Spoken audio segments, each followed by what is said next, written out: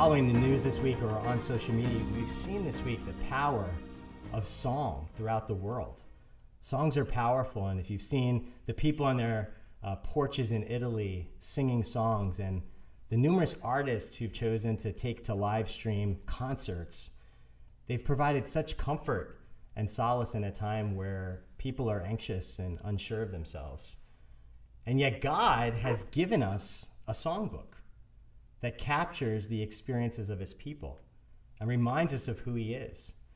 And it joins us with God's people over history who have sung these songs. And as Bono has wisely said, have been sung by these songs. Some of these songs sing us. As we read them, we see our hearts revealed, laid bare. We see God's love. And then we see ultimately, as one of my professors said, that Jesus is the supreme singer of these songs. And so this morning, we're going to come before God in prayer and then listen to one of these songs together and see what it has to tell us about who God is. So would you join me now in prayer? Father, we thank you for the gift of song. We thank you that in your wisdom, you gave us songs written by your people, capturing all of the experiences we have as your creatures. And we pray, Lord, that you would use these songs over these weeks to console us, to lift us up, to help us to see your Son more clearly, that we might see the hope that we have in him. And so would you be with us in this time as we read your word? It's in Jesus' name that we pray. Amen. We are going to be looking this morning at Psalm 4, right at the beginning of the Psalter. And so follow along with me in Psalm 4. We're going to read the entire psalm. Answer me when I call, O God of my righteousness. You have given me relief when I was in distress. Be gracious to me and hear my prayer. O men, how long shall my honor be turned into shame? How long will you love vain words and seek after lies? But know that the Lord has set apart the godly for himself. The Lord hears when I call to him. Be angry and do not sin. Ponder in your own hearts on your beds and be silent. Offer right sacrifices and put your trust in the Lord. There are many who say, who will show us some good? Lift up the light of your face upon us, O Lord. You've put more joy in my heart than they have when their grain and wine abound. In peace I will both lie down and sleep. For you alone, O Lord, make me dwell in safety. This is God's word. All God's people say. Amen. Some scholars believe that this psalm was written when David was on the run from Absalom. It doesn't say that in the liner notes, but if you look at the psalm that precedes it, Psalm 3, it does say that this is when he fled. And the reason some scholars have made this connection is kind of like Psalm 42 and Psalm 43. When you read those psalms, there's this refrain that's repeated. Why are you so downcast, my soul? Hope in God. And it's repeated in these both psalms. And so some scholars believe those were once one song. And similarly, if you read Psalm 3 in verse 5, it says, I lay down and slept. I woke again, for the Lord sustained me. And then in verse 8, we see here, in peace I will both lie down and sleep. And so the thought is that in the morning and at night, David sang this song. These are the prayers that he offered up to God in the midst of fleeing from Absalom. And it's worth, before we dive into the text, just quickly summarizing what that season of David's life was like. If you remember, Absalom was his third son, and Absalom had a sister named Tamar. We heard about a different Tamar last week, but this Tamar was a virgin as well, and she was very beautiful. And Absalom's half-brother and Tamar's half-brother, Amnon, lusted after Tamar. And he planned to rape her, and he did. And then he cast her aside. He refused to marry her. He was disgusted by her. And in the wake of that, Absalom waited for his father David to bring justice to what had happened to Tamar, his sister, and to David's daughter. And time passed and nothing happened. So Absalom planned an attack and murdered Amnon when he invited him over to his house. And then he fled and hid for years, fearing that David would seek retribution. But oddly enough, after time, David longed for his son to come home, and he was welcomed back. And when he was, because David was getting older and so consumed with all the drama in his family, he was not attending to his people the way that he had in the past. And Absalom saw this as an opportunity, and he began to bring together a group of people that supported him and surrounded him. And he left telling David that he was going to fulfill a vow he had made to God in Hebron. And when he left, a coup began, and all of the people that he had gathered around himself declared Absalom king. And so David now, as an older man, knows that his life is on the line and he's on the run. And so he leaves. He leaves Jerusalem. He leaves his palace. He leaves his people with a band of soldiers. And here he is as an old man on the run again, just as he was as a young man from Saul. And it's with that in mind that we come to this text. And the verse that begins says, "Answer me when I call, O God of my righteousness. You have given me relief when I was in distress. Be gracious to me and hear my prayer." What a powerful opening, because if this is David on the run and an army is pursuing him to kill him, we have to remember that he's an older man. He's on the run again, and he's weaker than he was when he was young and Saul was pursuing him. We know, right, as we get older, our muscles weaken, our immune systems weaken. We're not as sharp cognitively. And you would think David, as an older man, would spend all of his waking hours planning, strategizing. What should he be doing? Where should they go? How should they plan for Absalom's attack? But instead, we see that David begins and ends his day with prayer. Prayer is the first and last priority. It's not to plan a battle. It's not to strategize. It's to cry out to God. And that's so counterintuitive, because think about our response in the past days of this crisis. It's action, right?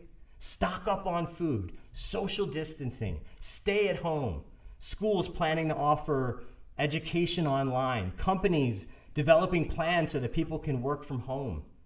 Do. And yet David reminds us, as children of God, we pray first and last and everything in between. Our course of action begins and ends with asking God for help and wisdom and peace. The word call here can be translated cry out. David is running to God and crying out to him. He's pouring out his heart to his maker. And unsurprisingly, we know, right, that Jesus also was a man of prayer. Jesus begins his days in solitude, seeking his Father in prayer. There's a long line of people waiting to be healed, and his disciples are anxiously looking for him, and he's off alone, talking to God. That's the action plan. And Psalm 4 encourages us to be like David, to run to God and to cry out to him. And David immediately identifies in this verse why we can and should. He says, God of my righteousness. God alone declares his people righteous. God alone covers over our sins. We can't make ourselves right with God. He does this for us. And David notes past times when he's been rescued. He says, you've given me relief when I was in distress. David looks back on his life and he remembers God's faithfulness. This strengthens him. It gives him greater confidence to pray. Our faith, brothers and sisters, is not a blind faith. It's not based on wishful thinking. It's faith centered on a righteous and merciful God who acts in our lives and demonstrates his love for us. And you see, David doesn't need to see what's coming next because he knows God's character. And he has countless examples of God's grace in his life. Think for a moment about David's life as a young shepherd tending his sheep, bears and lions coming to threaten the lives of his sheep and his life as well. And time again, God rescuing him and enabling him to defeat these animals that threatened his stock. Think about Goliath facing the largest man in the Philistines' army, and with a rock and a sling defeats this giant. Think about Saul, anointed king and yet on the run from the current king with his life on the line.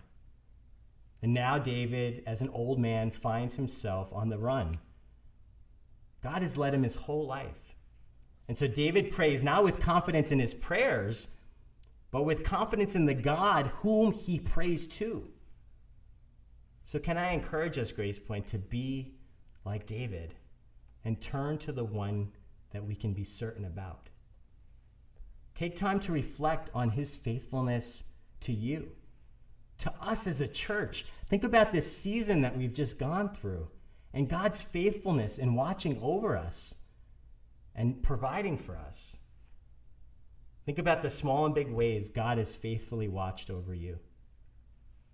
If you're a late convert like me, stop for a moment and think about what God took you out of. Imagine this crisis now, facing it without the hope that we have in Christ. If you were blessed enough to stay and be raised a Christian, think about all of the things God has protected you from. I often think about that with Courtney. Our lives are so different. The movies we watch, the things that we've done, so different. And God has protected her eyes, her heart from so many things because she was raised in a home that pointed her to Christ from the very beginning.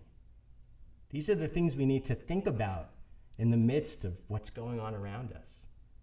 We may find ourselves in a new situation, but we are not with a new God. He is the same God that remains faithful and gracious and righteous, and he loves us. So let's go to him with confidence, knowing that he wants to hear from us. You know, it's hard to convince people of the power of prayer, but you'll never know it until you try it. And I was reading this week about C.S. Lewis has this amazing reflection on the efficacy of prayer. And he talks about having this speaking engagement in London and a friend that had a barbershop in London. And so he plans to go get his hair cut before he has this prearranged meeting. And then the first piece of mail that he opens that day is actually a letter that lets him know he doesn't need to go to London anymore. It's not going to happen. And yet all morning he feels this pressing in his heart, go to London, get that haircut. And so he goes and gets the haircut. And when he opens the door to the barbershop, the barber looks at him with such relief and such joy and said, I was praying that you would come today. And the very thing he needed to wrestle with C.S. Lewis would not have been able to happen had C.S. Lewis come in a week or even a day later. And Lewis says, prayer moves us from knowing things about God to knowing God himself. And so I encourage us, Grace Point, to run to God in prayer now. The second thing I want us to see from the psalm is that in David's crying out, he shifts his attention, right, to the immediate circumstances. There are those first that have risen up against him. So if this psalm was indeed written when he's running from Absalom, David is addressing the men who've abandoned him. Now they're following his son. Men who once followed him are now following Absalom. They trusted him and they respected him and they left him to follow his son. And notice the question he asks of them. He says, how long will you love vain words and seek after lies? The people surrounding Absalom see an opportunity for themselves. Let's get in early with the good guy, the new guy. Let's make friends with the new king. And David urges them to stop and consider their actions. They see an opportunity to better themselves, and David urges them to turn from their errors and from these lives to the truth. And in the midst of our current crisis, don't we see similar behaviors, right? The guy that purchased 17,000 bottles of sanitizer, hoping to make a lot of money quickly on Amazon, right? There's been a rise in phishing emails and phone calls with people promising fake cures to COVID-19. People see an opportunity and they're taking it. And others are scrambling to believe those lies. They're trying to find hope in the lies that are being sent to them. But yet with deceitful people around David, he can rest. Not only because he knows who God is, but because he knows who he is. You see, David is still king over Israel, even though he's not in his palace. He sees his office and the conviction that it's God that put him in that office that gives him peace. He's reminded of the deep love that God has for him. And he's able to look back at the covenant that God has made with his family, that someone will always be on his throne. And he's reminded how God sees him. Look at verse 3. Know that the Lord has set apart the godly for himself. The Lord hears when I call to him. This language of the godly is the special love that God has for those he has called to himself. You could translate it, the Lord has set apart the saints for himself. David knows he belongs to God, and he knows God hears his prayers. But today, for us, this verse is even more comforting because of Jesus. You see, David's looking to his office. He's looking to this covenant made with his house. But we're in a new covenant, made in and through Jesus' perfect life, sealed by his blood, guaranteed by his resurrection. Like John, we can say, see what kind of love the Father has for us, that we should be called children of God. We're sons and daughters of God in Christ. He's chosen us and adopted us. We're forever his. And despite our circumstances, despite our sins, despite our actions, good or bad, we're God's beloved. And we can call him Father, something David couldn't do. It's a great encouragement. And if you're in a season of doubting, this is a time where people could start to have really dark thoughts about their own sins, their own shortcomings, their own failings. Remember the context of this psalm. This disaster is happening to David because of his sin with Bathsheba.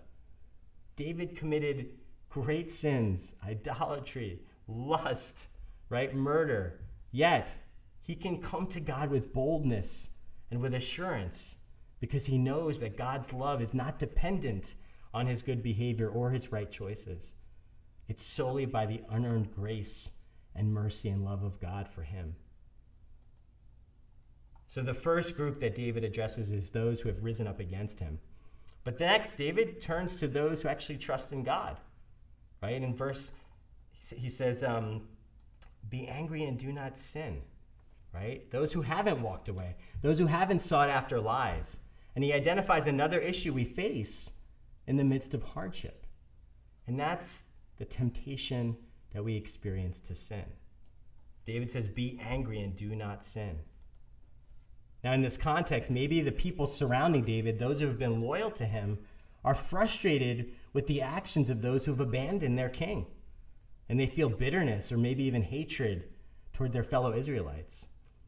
Maybe even bitter towards God for allowing this to happen in the first place. You know, Paul, when we were going through Ephesians, he directly quotes this verse in chapter 4 of the book to the Ephesians, in the Greek version of the Old Testament, where he says, be angry and do not sin. It was when Pastor Tom preached about urging the church not to lie or to steal or to give Satan an opportunity. And isn't that true for us? That in times of suffering and distress, we might experience temptation in a deeper, more powerful way. And this can take so many different forms. Maybe it's anger, like in this passage. If you watch the news reports of those teenagers in Florida, person after person defying the advice of our government, and you're angry with them for the other people they may be endangering. And it's turning from righteous anger into hatred. Or maybe the anger is the form of being in close contact with your spouse and your kids for an extended period of time that you're not used to, and you find yourself lashing out at them. Maybe you've been tempted to drink more to cope with your anxiety. Maybe it's lust. Pastor in New York City tweeted this week, folks, if you need porn filters and accountability during this screen immersion, get on it. I've been using Covenant Eyes for ages now. A lot of us are on our social media constantly, and the temptation to use those devices maybe for other things might be greater than ever. But whatever your struggle, when we're anxious, the temptation to give in to those things grows, because our temptations provide and promise some relief, right? But David is saying, turn away from those. He's saying those things will not lead us to the path of life. They won't bring the deep joy, the deep rescue that we're seeking from them. He says, ponder in your own hearts on your beds and be silent. Offer right sacrifices and put your trust in the Lord. David is encouraging the faithful. He's saying, stop, reflect on your hearts, reflect on our feelings, reflect on our struggles, and let's turn to God and place our trust in him.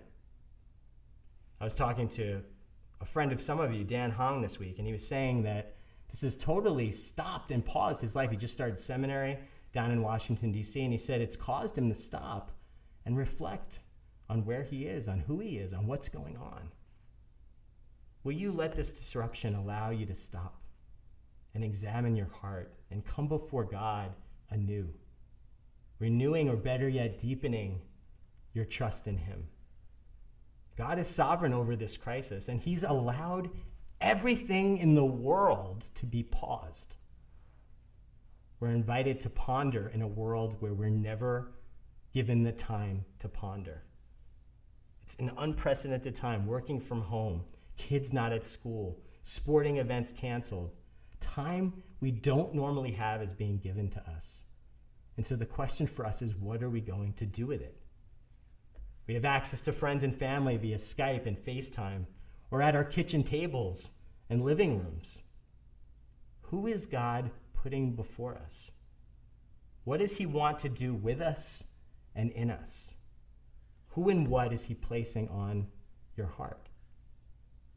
How many of us struggle to do quiet time, family devotions, struggle to pray daily, time to be with our children for any meaningful amount of time, not being able to connect with others who are important to us but far away? Let's not waste this time or allow it to be used to give into temptations that will never satisfy us. Let's pause and let's rest and let's come before God and trust that he's going to lead and carry us.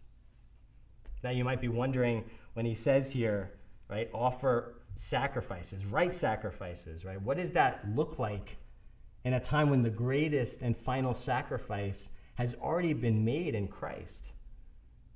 And so I think what we need to see here is that we're being invited now, as our union to Christ unfolds, to share with Christ in his suffering. We're invited into this fellowship of his suffering. And right now, sacrifices are to turn to God in his word. It's to reach out to one another. It's to lift one another up in prayer. It's to see what people's needs are. This is a time where we're able to see him meet our needs, and he's going to enable us to meet others' needs. And that leads us to the next point. David ends with a reminder of where our deepest joy is to be found. With everything on pause, are we not being confronted this week with where we really find joy? Think about it. Most of the good things we enjoy, most of the things that we take for granted, have been taken away from us this week. Last Saturday, we lived close to the Willow Grove Mall. The Cheesecake Factory parking lot was packed, booming. Restaurants packed with people socializing, drinking, now takeout only. We can't escape our kitchens to eat out. Pause. Our distraction, our endless source of joy, especially if you're from Philly, our sports teams, postponed indefinitely. Last weekend, it was disturbing. They were playing the NCAA tournament from 2016 as if that could ever be a replacement for March Madness. Sports are paused. Schools are closed. Many of us are forced to work from home. That time alone that we covet, taken away. Pause. Films like No Time to Die, what an appropriate title for the next James Bond movie, and Mulan are not being released right now in the theater. We can't escape to other worlds in a darkened theater. Pause. What are we going to do? David is cast out of his palace. He's on the run. He's eating in haste. He's apart from all the comforts of being in Jerusalem, but yet he knows where the greatest good is. And as he hears the people around him crying out, right, who will show us some good? David asks God to lift up the light of his face upon his people. Lift up the light of your face upon us, O Lord. Language that brings us back to Aaron. The blessing that I often and will today speak over us as God's people, right? Because throughout the Old Testament, the deepest hope of God's people was that God would reveal his face, his presence to his people by shining the light of his face upon them. The desire to be in God's presence fully and completely, right? Think about Moses' prayer, right? Lord, show me your glory. Let's join with David in asking God now to lift up the light of his face upon us. Let's lean into him in this season. So many of the things that comfort us, that distract us from seeking God, have been removed. And we're being invited to see that it's God alone that we actually need. David compares the joy to the harvest season. And in an agricultural society like Israel, right, the harvest season was a time of joy and celebration, right? Families would gather to worship and feast, good food, good company. And David's saying that God's presence is so much greater. Think about your best Thanksgiving memory, your best holiday memory, and he's saying it pales in comparison to the joy that God can give us, the joy we experience in fellowship with him. So let's come to God with a feeling of anticipation that he's going to show us more of himself in this season, that because we'll have more of him, we'll have deeper joy. And the promise that he has made throughout has to be true because he alone is the greatest good. He is the one that gives us all these other things, and he's inviting us now to taste and to see that he is good. As we're home, the temptation might be there to fill our time with TV or sleep or drink or leisure reading. And it made me think of the parable of the wedding feast, right? Where God is inviting his people to this wedding and everyone has something better to do.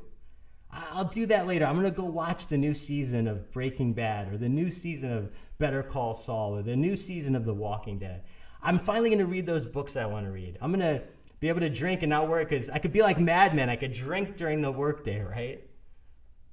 Let's accept this invitation that God is giving us right now to come and be with him and feast upon him and upon his word and upon what it means to be with his people. And know that as a people united to Christ, we have the privilege of us shining the light of God's face on others, especially in a time when the world is gripped with fear and anxiety. I've been anxious this week. I've been overwhelmed. I found myself last night weeping as I was laying next to Malachi because I don't know what the world is going to look like, but I know who God is. And my heart broke when I thought about all the people right now that don't know him. We feel anxious and weak, and yet we have the source of peace. They don't. And so in the days and weeks to come, God is going to invite us to be the light of Christ. And we need to be with him and pouring into him and asking him to fill us so that we can answer that call. The psalm ends with this wonderful promise. It says, "In peace I will both lie down and sleep. For you alone, O Lord, make me dwell in safety." David's a hunted man, but he knows God is with him. He knows he's safe because he's in God's hands, so he can lie down and sleep in peace. And the peace here, it's shalom. It's not just calm. It's a total, complete feeling of being whole. Everything is the way it's supposed to be, even though nothing is the way it's supposed to be for David. Because David belongs to God, he can not only lie down, he can sleep as well. And the Hebrew form here is really emphasizing these two things in tandem. It's sleep that comes easy. It's sleep that as soon as you put your head on the pillow, you're out.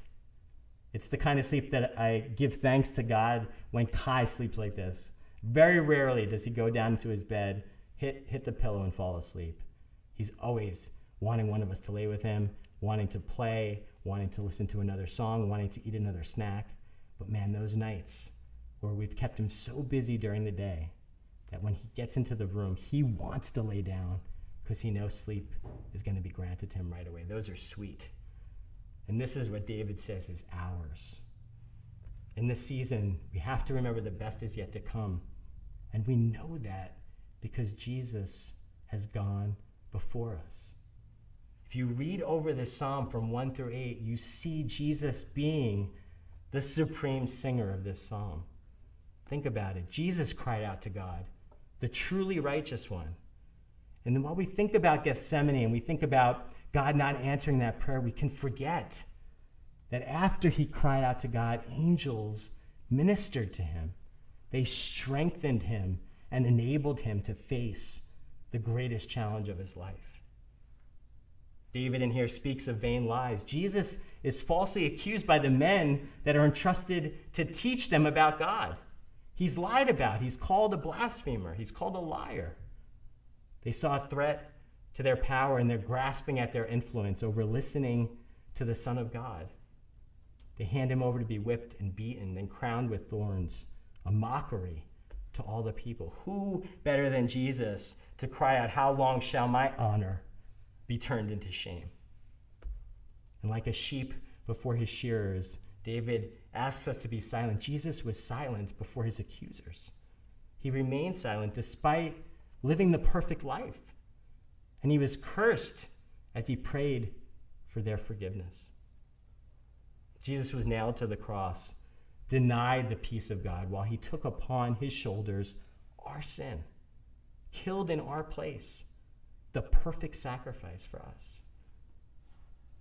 The people in the psalm are crying out, "Show us some good." And isn't it ironic? David says, "Show us your face," that people, while Christ is on the cross, shout out, "If you're God, come down off that cross," making fun of him, not realizing they were gazing upon the very face of God.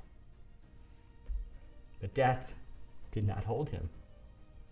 And 3 days later, his glorious body would rise. He would be lifted up to heaven, united, and sending us the Spirit so that we could be united to him. And it's because we belong to our King, we can know the future that awaits us. We're being given an opportunity right now to join in his suffering. Let us run to him. Let us cling to him. And know that even if you don't have the words to pray, you don't know what to say or do, he is right now interceding for you and for us in the heavens.